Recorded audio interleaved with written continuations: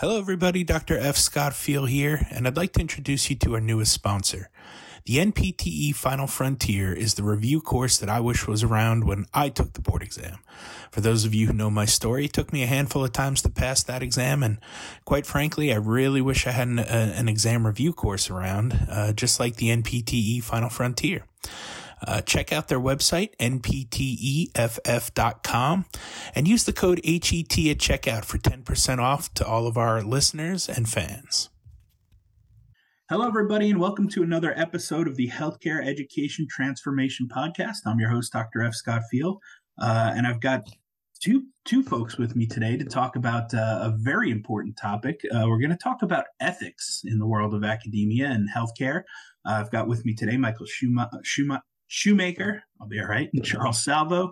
Guys, go ahead and introduce yourself. Michael, tell us a little bit about your academic journey and how it's led you to where you are today. Yeah, so I'm Mike Shoemaker, and I graduated from Slippery Rock University back in '99, so one of the earlier DPT programs long ago, and was primarily into geriatric practice, and then kind of progressively grew my way towards cardiopulmonary practice. Started teaching here at Grand Valley State University in Grand Rapids, Michigan in 2006 full-time. And I've been here ever since. I still practice at a local hospital system across the street, primarily cardiothoracic critical care.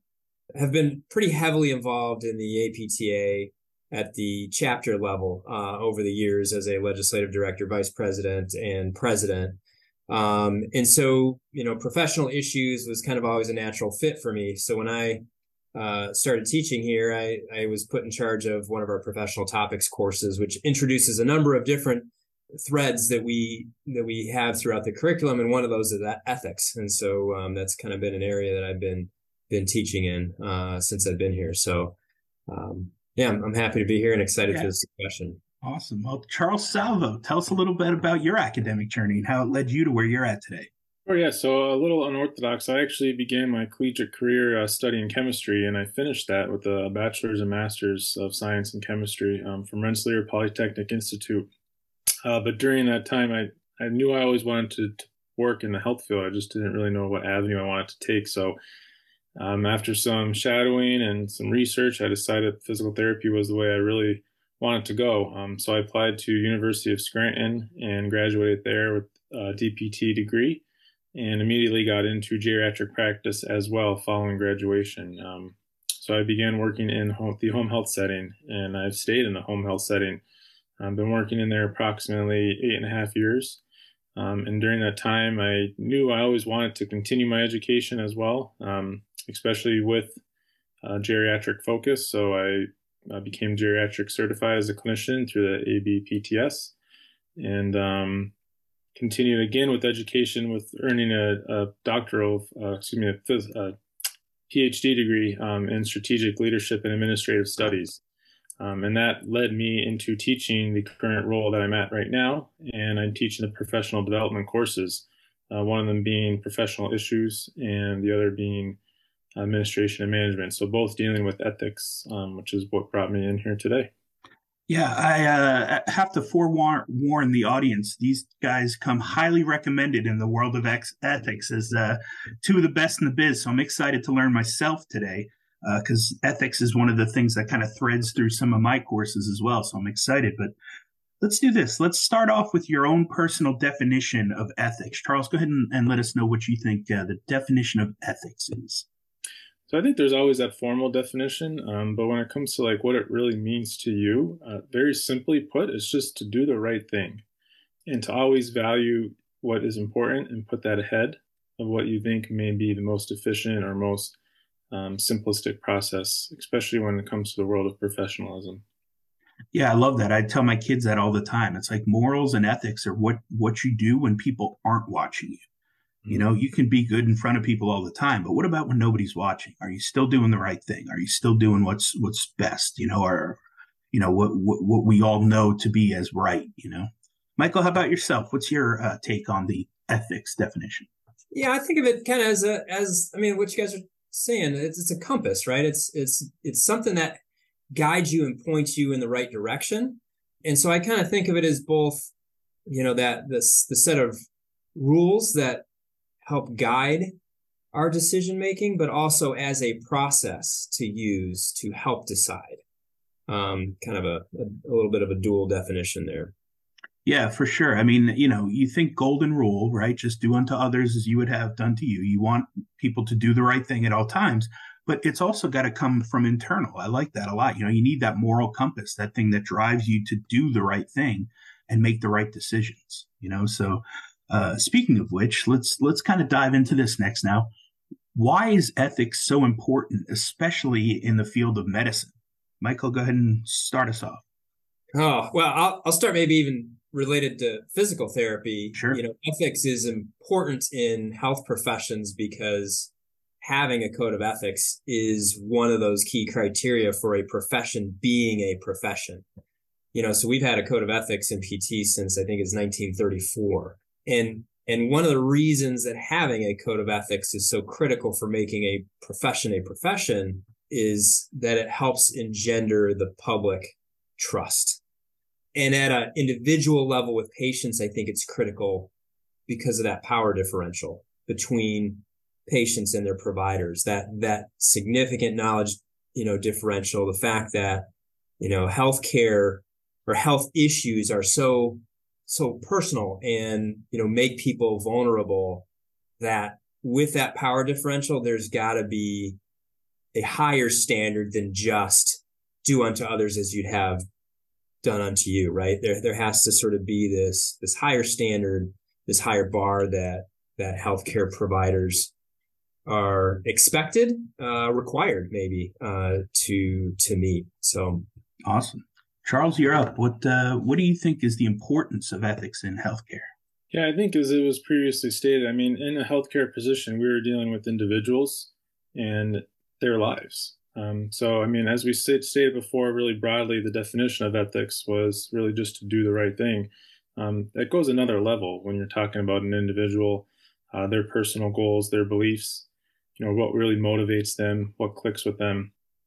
How are we going to help them attain what they want? Why are they here to see us as healthcare providers? And taking that into account really forces the, Michael had said, the power differential, right? So we really need to have that standpoint of, we understand why you're here to see us, and we're going to value and put everything forward that we can, and you are going to believe and trust in us that we're going to do the right thing for you.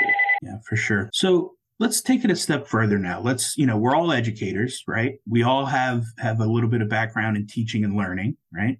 What are some of the best ways that you guys teach ethics? What are some of the ways that, you've seen really work when it comes to educating our students on ethics as far as like best practices go? And either one of you can I'll first. answer this first. Yeah, I enjoy doing like an ethics activity with the students, in which we'll kind of give them a situation, almost like a case study, and determine how would they react and what would the outcomes be. And having a little bit of a debate in the classroom. Really then getting to see the other side of it. What I really like to tell students is to put yourself in someone else's shoes. When they do that, they view everything, including the world around them, in a different perspective. So it's not just their perception of what healthcare is, but it's that patient's perception of what healthcare is as well. And they need to understand both aspects of that. I like it. Yeah, definitely. I think a case-based approach is essential. And, it's great because you might have a class that's not necessarily too into debating the various issues you're talking about, but as soon as you get to an ethical issue, the level of engagement almost consistently year over year just rises. People want to contribute to a dialogue about what's right or what's wrong about a situation. And so, I think that case-based approach is really fertile ground for good discussion. I like that Charles talked about, a class activity, a group activity where, assignments and things like that, I think need to be at least in pairs, right? Mm-hmm. That is, to discuss, debate, decide on ethical issues and do that, as an N of one is really not going to be as productive as making it at least a pair, if not larger group type of activity. Yeah, I like that, because at the very least you can assign one of each side of the coin to each of them. So I like that. Well, let's talk about that, Michael. Like you said, when things go bad, ethically speaking, what do we do if things start heading south? What do we do when things get heated and there's, pretty, strong debate over an ethical issue? Like, how do we handle that? Well, hopefully there's a dividing line between when there's a big issue and once it goes bad, right? And, the ideal would be that you sense the potential ethical hazards in advance before things go south. Of course, sometimes you get thrown into situations and, you're new to it and it's already a mess. But, I think giving students the tools for trying to just understand the ethical lay of the land, I think is a great place to start. And one of the things, and maybe going back to the last question a little bit about teaching ethics, is trying to introduce students to not just the code of ethics, right? Because the code of ethics is pretty highly specific with regard to, specific behaviors, duties, expectations, and the sub rules are kind of, examples. But getting them more just familiar with the general ethical principles and duties that are out there in terms of looking at things through a more general lens of autonomy, beneficence, non-maleficence, and those sorts of things, I think is helpful to simplify it. Because the code of ethics, I mean, it's, there's 8 principles, they're pretty detailed. Like, that's something where I don't know that anybody knows the code of ethics off the top of their head. I certainly Right. don't. Yeah. Right? I know it's something I'd have to look up for sure.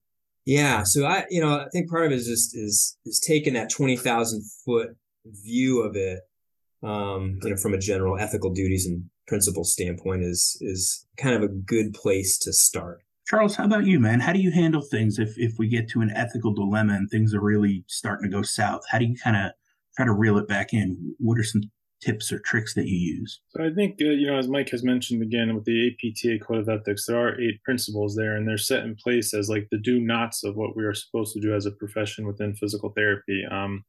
And the Code of Ethics really identifies like the moral rules that the members must follow. But what it comes down to, and what I've found, typically there's always a dilemma between what is moral and what is ethical. And really that ethical standpoint is it's connected with that philosophical theory, whereas a moral is more connected to like an individual action. And helping students see the difference between what is moral and what is considered ethical really seems to iron out any conflicts that may arise, especially during activities like I mentioned before. Ethics being that way of understanding and examining moral life, not necessarily just the morality and of customs and behaviors found in society. So overall, there's really a standpoint between like choices that we have and that we make, and what to do with what is considered to be, say, morally right or morally wrong. So we talked a little bit about some teaching activities and tools and things that we can use to educate our students on ethics. But how do we really take things a step further? And this is kind of going to be like a 2-part question here, because I want to see this from both the student side of things as well as the professor side of things, right? Or other educators.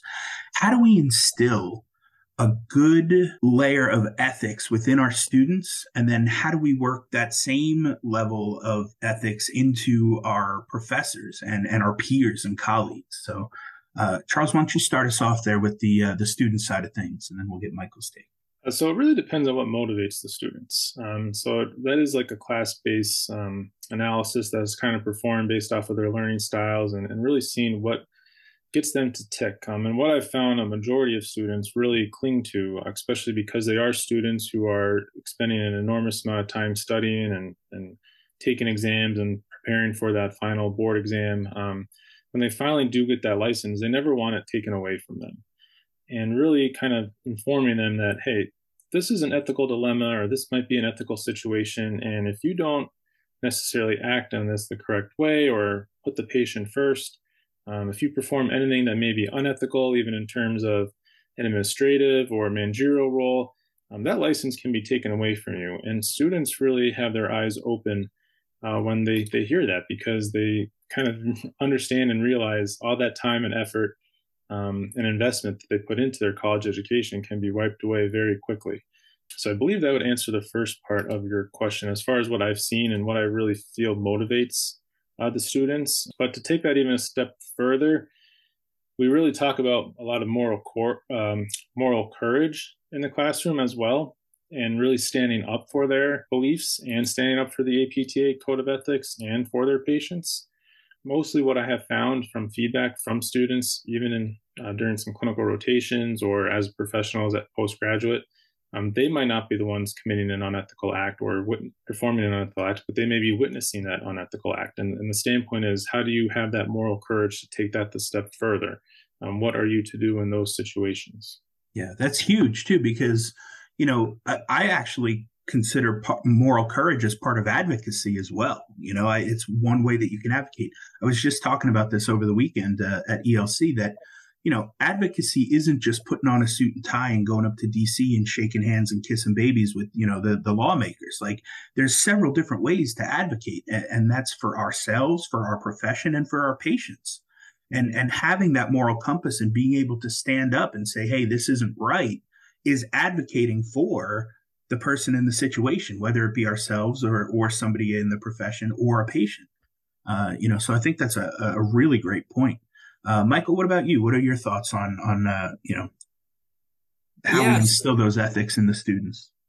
I think to help them see ethics is not just the big things, right? Like, there are the catchy, big ethical decisions that get made in healthcare, right? So some of the hospitals in New Orleans, right after Hurricane Katrina, where there were legitimate, challenging issues related to distributive justice, or more recently, right, with COVID and mechanical ventilator shortages and things like that, where, these are big sort of ethical decisions that providers are making. And, the likelihood of a PT being in some of those really, high magnitude, high profile, high risk, high consequence ethical scenarios is really low. But helping them to see how ethics is really infused through all aspects of practice, right?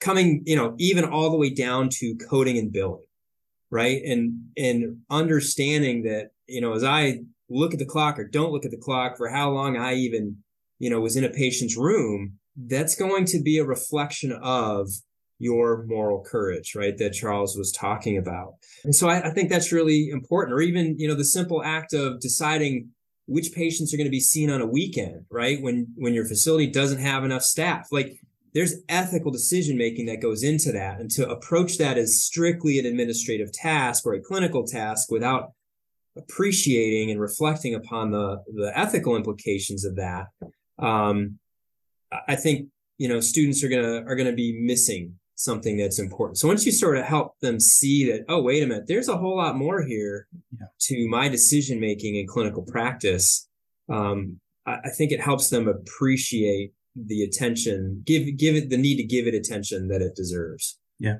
Well, Michael, let's go a little further then. How do we instill it into, other professors, peers, our colleagues, people that we work with? How do we take it to that level? Because now we're on the same level. It's not like a teacher educating patients or students rather. How do we do that to others around us? That's tough, right? I mean, when it comes down to ethics, especially when it comes to billing and coding issues, and you guys have seen this, right? Your students are exposed to all kinds of billing and coding practices, right? From the, hey, that's maybe a little stretch, to that's making something gray that's really not gray, to, wow, that's borderline on waste and fraud.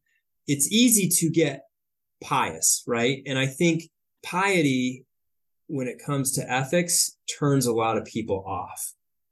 And so, as we're trying to promote this in others, including our colleagues and our peers in the clinic and our fellow faculty members, I think is in asking questions, right? And facilitating and promoting reflection on a given scenario, whatever it might be, and maybe even humility too, right? To share stories where maybe we didn't make the right decision, and to model the process of reflection on decision making.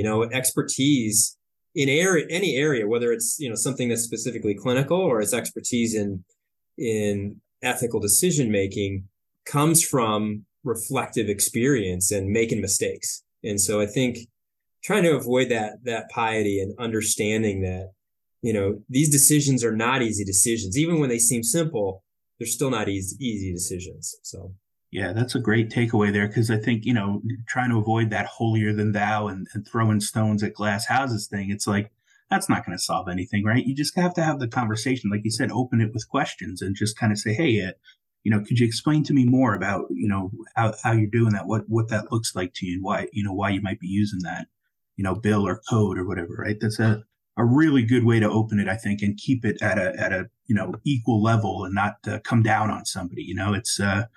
It's just kind of taking it from a nice neutral kind of point of view and just kind of trying to understand and learn more. So I like that approach.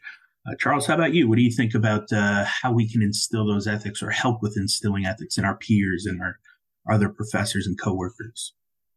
Yeah, so I mean, to expand on top of just physical therapy, and we work with other professionals on a daily basis in our fields, and depending on the setting that the physical therapy practicing in, would probably depend on the amount or frequency that they are interacting with other individuals. But taking that all into perspective, what it really comes down to is like a multidisciplinary or ethical team. And really highlighting kind of what Michael had said and going off of that is that these ethical teams, these multidisciplinary teams, they should treat each case of an ethical situation or unethical situation just as unique as we talk or treat about the patients or treat the patients that we are discussing on a weekly basis, whether it be in our case conference or weekly meetings, because every case in ethical situations is unique. And when it comes down to that, every member of that team really should have an equal amount of time to voice their side of the issue that is at hand. And that includes all stakeholders, not only the professionals that are involved, but also even say the patient or the family. In terms of that, going a step further is really just being sensitive to that cultural or religious belief of the patient as well, because that can play a huge role into ethical situations.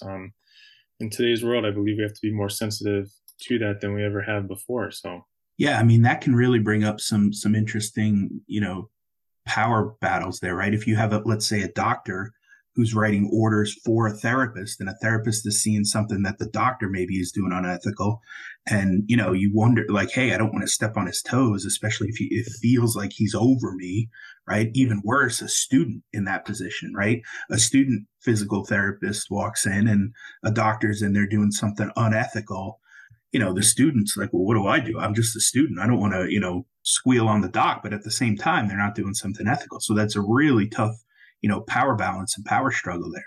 So I think it is, yeah. like And we talk about that in the classroom as well, like being new graduates for the most part, coming out and working that first full-time physical therapy job.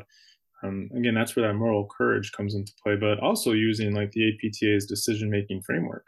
Yeah. That can take a student very far, a new graduate, or even a tenured practitioner very far as determining what to do in a situation and how to handle things. Yeah, for sure. And I mean, again, at the end of the day, right, it's tough because if you don't report it, if you don't say something, you're almost, being complicit with it. You're almost allowing it, which makes you kind of borderline guilty as well. It's like guilty by association kind of thing. So that moral courage becomes even more important. Doing the right thing has to be the right thing. It's just always. Well, I've got one more question before we get to our final takeaway here, but what is it that got you guys so interested in ethics? What makes you so passionate about it as a topic? Why do you guys love this? Why do you get so jazzed up about ethics? Michael, we'll let you start it off. Yeah, I think it just stems from who I am as a person, and I think everybody listening here this will resonate with them. When you think about the types of people who become physical therapists, right? There's a profile there of people who want to be patient-centered and who care about other people and who care about getting other people better, right? I mean, every PT school candidate, why do you want to go into PT? Because I want to help people, right? So there's a disposition there, and I think this is just one manifestation of that natural disposition, wanting to be able to articulate how I go about making decisions. And the way in which considering ethics impacts my ability to care for patients, right? It's interesting as I think about the connections between, and Charles, you got into this a little bit, patient-centered care and cultural competence are heavily rooted in ethics, right? And so just the art of caring for people is inseparable for ethics. And so I think that's, to me, why it's so exciting to me is you can't separate from that as you think about doing that which we love, which is taking care of people. Yeah, for sure. How about you, Charles? What fires you up about ethics? I think it's like Mike had said, it's just instilled in me since, just a young kid growing up. Always trying, like you said, to do the right thing. Really, I feel like a lot of these values that I gained were from my experience in the Boy Scouts growing up and really contributing that to the individuals around us that we served in the community. So by doing service projects and just the greater good for the humankind, and going on to that with physical therapy, like we are in it to help people. And if we're not in it for any other reason, like why are we physical therapists? And if we are in physical therapy to assist and help people attain what they want to do it, and we're doing it in an unethical manner, there's a huge disconnect there. So I was taking a standpoint and going a little bit further on top of that is, if I'm one person and if I feel that way and I can teach a class of 50 students that, they're going to go out and expand upon that as well. So not to get too in depth or off topic, but in today's society, I feel like there's a lot of misinformation that we are not sure is correct that we hear. And there's all this fact checking going on, and are we being deceived in certain aspects and avenues of what we're hearing? And to stand as a healthcare professional, like we do not need that in our profession. That does not belong. That does not live in the physical therapy world. It's only going to make things worse. We're already battling an uphill battle. We don't need it getting worse for sure. So that makes a lot of sense. And I didn't even think about it, but like, I did my dissertation on service-based learning, right? So like doing community service projects to tie in learning and stuff, right? Well, I've always just kind of done community service, not like a ton, like it's not my everyday thing. It's just something that I try to find and do projects here and there when I can, when, something pops up in the local community or something. And the reason I kind of followed through with that for my dissertation was because I wanted my kids to kind of see me live out community service, right? And service-based learning stuff fit in very well for that. But I didn't think about this, but I was in the Cub Scouts for a while as well, and you just think about all the things and the teachings that they had in Scouts Honor, right? And how it's like so important to just do the right thing. So like there are definitely like little links to that stuff way back from when you're a kid, and you don't even recognize it. And my parents did a phenomenal job with my brother and I think, raising us and just, always trying to do the right thing and care for others and help others. And that's what I think led to most of us trying to become physical therapists, right? Try to help people, right. So those of us in healthcare do care, we do want to help people. So you would hope that you're in it for the right reasons, but then, a few bad apples tend to ruin it for us and give us that uphill battle. So now we've got to make sure that we keep fighting the good fight, so to speak, so that we're staying on the straight and narrow and trying to show people that, no, it is mostly good. Trust us, Well, thank you so much, you guys, for taking your time and for coming on to talk about all things ethics in our healthcare world. I have one final question that we ask all guests, and that last question is, if you could change one aspect of higher education, whether it be DPT or otherwise, what aspect would you change and how would you change it? Charles, we'll start with you. Anything you want. So as we started off with stating, I'm fairly new to the higher education world. Don't know that I would have a really good answer for this one. So far, I've loved everything that I've experienced about it. I do think, one thing I try to incorporate, and I'm not sure if it's completed or incorporated in other institutions and programs, but really would be that active learning standpoint.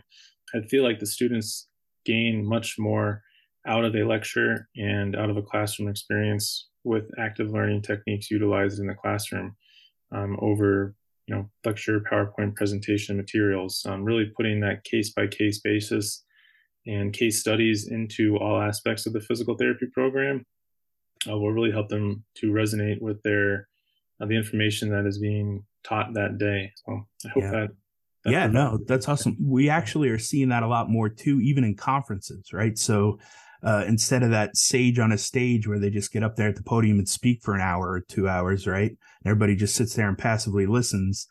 Just this weekend at ELC, I had one presentation accepted that had a good amount of active learning activities in it, and another one that was rejected because it didn't have enough active learning activities in it. So and it did. Our talk went very well just because we had people up and walking around and getting in groups and sharing things and stuff. And that was really helpful. We got some really good discussion at the end by the group sharing.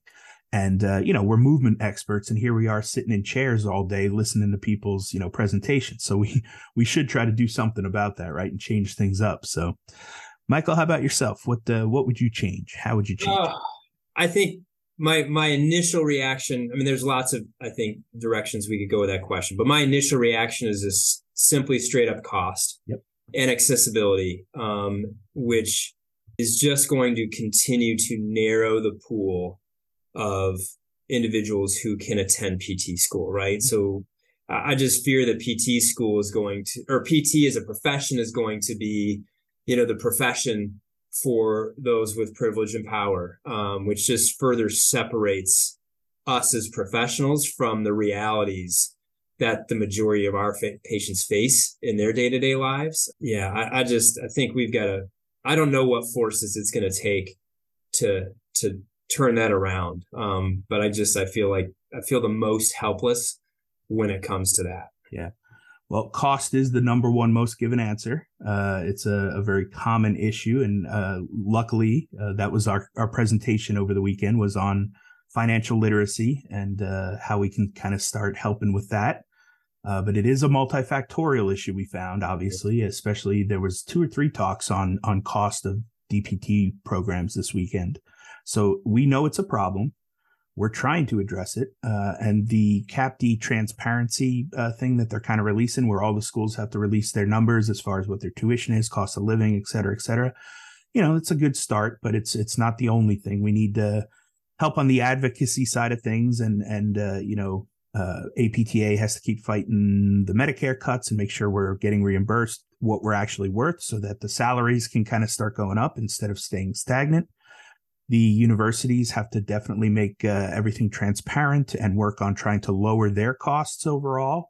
But again, they're going to have a bottom line, right? They're going to have a number that they have to operationally get by. And then last but not least, we have to start showing our students and the future wave of therapists that there are other options out there than just clock in, clock out, 9-to-5 therapist. You can make money doing other things using your skill sets as a physical therapist. So I think if we incorporate a lot of those, we can start working on it. But it's definitely a huge problem right now that we're having to address. And then, just one other thought, the tension between, the cost, right? And so students feeling compelled to work while they're in PT school and while they're in really rigorous programs, right? And programs that have trouble deciding what to cut out. And as we have different, documents coming out about entry-level competencies, and as faculty, we look at those lists and we're like, oh my goodness, I got to teach this too, right? This is what my peers consider to be entry level. Where do I fit that in? What do I cut that out? And I think we tend to err on the side of adding more, which just adds to student burden, student stress, and their inability to successfully negotiate a program while also trying to work and make money, because financially it's the only way they can make it happen. So yeah, no easy answers. No, for sure. And I mean, I think St. Augustine tried to address that by creating our Flex program, which stretches it out over 4 years. So it gives them a little more time to take the information in and allow us to incorporate some more stuff, and allows the students to kind of work a little bit as they go through the program. But then you're still looking at 4 years, whereas the other end of the spectrum, you have, some South College and Baylor and some of those that are trying to compress the program and get it done quicker so that they can get out and work quicker, and it's like, I don't know that there's a right answer, but, we're trying different things and we're trying to figure out what's going to work best. And maybe we need a couple different options for sure, which is why, that's a good thing. But also we have to be careful of how many options we have. If we start getting too many PT programs out there, we're going to become oversaturated too. So I don't know. I don't know the answer, but that's why you guys are on here, man. Great minds trying to start the conversations and have those ideas to figure this out, because we need great thinkers with open minds to start putting out ideas. So thank you, gentlemen, both for your time and for coming on and for educating the audience. Where can people find you online, or if they just want to follow up and see, have more questions or ask what you guys are up to? Charles, where are you located? Where can they find you? Sure. So if you were to Google search Lebanon Valley College and their physical therapy department faculty, I'm listed there with email contact provided as well, but it is salvo@lvc.edu. And Awesome. I'm willing to answer any questions. Great. Michael, you? Yeah, the gvsu.edu physical therapy page, I'm there. My email is shoemami@gvsu.edu. Awesome. And we'll put those links in the show notes so people can find you easily. Thank you guys so much for your time and for coming on to share your knowledge with us. Absolutely. Thanks, Scott. Thank you. A lot of fun.